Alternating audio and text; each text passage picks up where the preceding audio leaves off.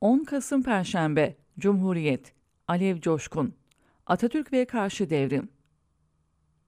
Bugün Atatürk'ü kaybedişimizin 84. yılındayız. Eski 10 Kasımlar, "Atam sen kalk ben yatam" sloganıyla etkinleşirdi.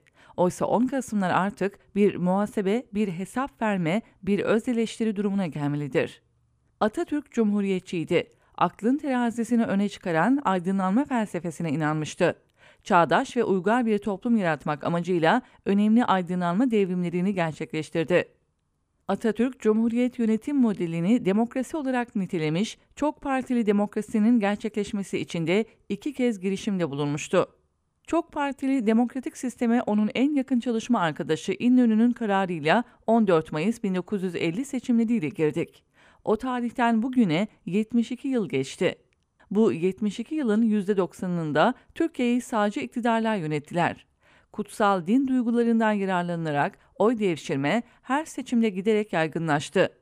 Demokrat Parti ve Menderes'le başlayan halkın tuttuğu ve tutmadığı devrimler ayrımı 72 yıl içinde giderek büyük mesafe aldı. Tarikatlere kol kanat gerip olanak tanımak tüm sağcı siyasal liderlerin en önemli uğraşı oldu.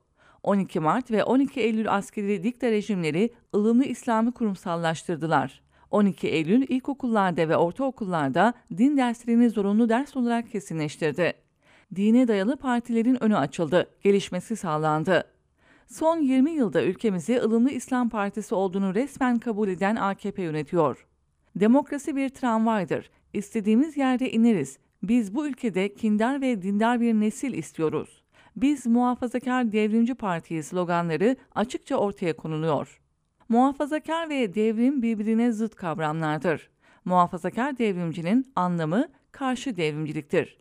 Burada geriye gidişleri, Atatürk devrimlerine karşı hareketleri teker teker saysak sayfalar tutar. 19 Mayıs törenlerini kaldırmak isteyen Said Nursi, milli mücadelenin maddi ve manevi mimarları arasındadır diyen Milli Eğitim Bakanları gördük. İlköğretimi ve ortaöğretimi din odaklı duruma getirmek için 4+4+4 uygulamasına gidildi. Son aşamada Cumhuriyet için 100 yıllık parantez, 100 yıllık yıkım süreci değerlendirmeleri yapılıyor. Harf devrimine, kültür devrimlerine dil uzatılıyor. Arap hayranlığı, din devleti hayranlığı her kavramın üzerinde. Ellerinden gelse meclise bir kanun teklifi verip Cumhuriyeti kaldıracaklar, halifeliği yeniden getirecekler. 1970'te 40, 1980'de 249 olan İmam Hatip okullarının sayısı bugün 5145'e ulaştı. Bunun 3451'i İmam Hatip Ortaokulu ve 1694'ü İmam Hatip Lisesi'dir. Son rapora göre İmam Hatip okulları tüm okullar arasında %13,5 orana ve bu okullarda okuyan öğrenci sayısı 1.381.220'ye ulaşmış bulunuyor. İmam Hatip okullarını seçen öğrencilere 500-1000 lira arasında burs veriliyor. İmam Hatip okulları Cumhuriyet felsefesine karşı bir kitle yaratmak için kullanılmak isteniyor. Atatürk devrimleri ve laiklik konusunda verilen ödünler dinci kesimi cesaretlendirmiş, giderek laikliğin temellerine dinamik konulma yönünde ilerlemelere neden olmuştur. Bu ödünler ne yazık ki ilk önce Atatürk devrimlerini savunması gereken partilerden, daha sonra da liberal solculardan geldi. Oysa laiklik, Cumhuriyetin ve demokrasinin temelidir. Çağdaş toplumun demokrasinin sürdürülebilmesi bu temelin titizlikle korunmasına bağlıdır.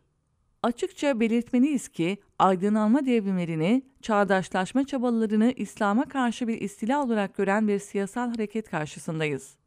Umudumuz genç nesillerin Atatürk ve çağdaşlaşmaya olan inançlarıdır.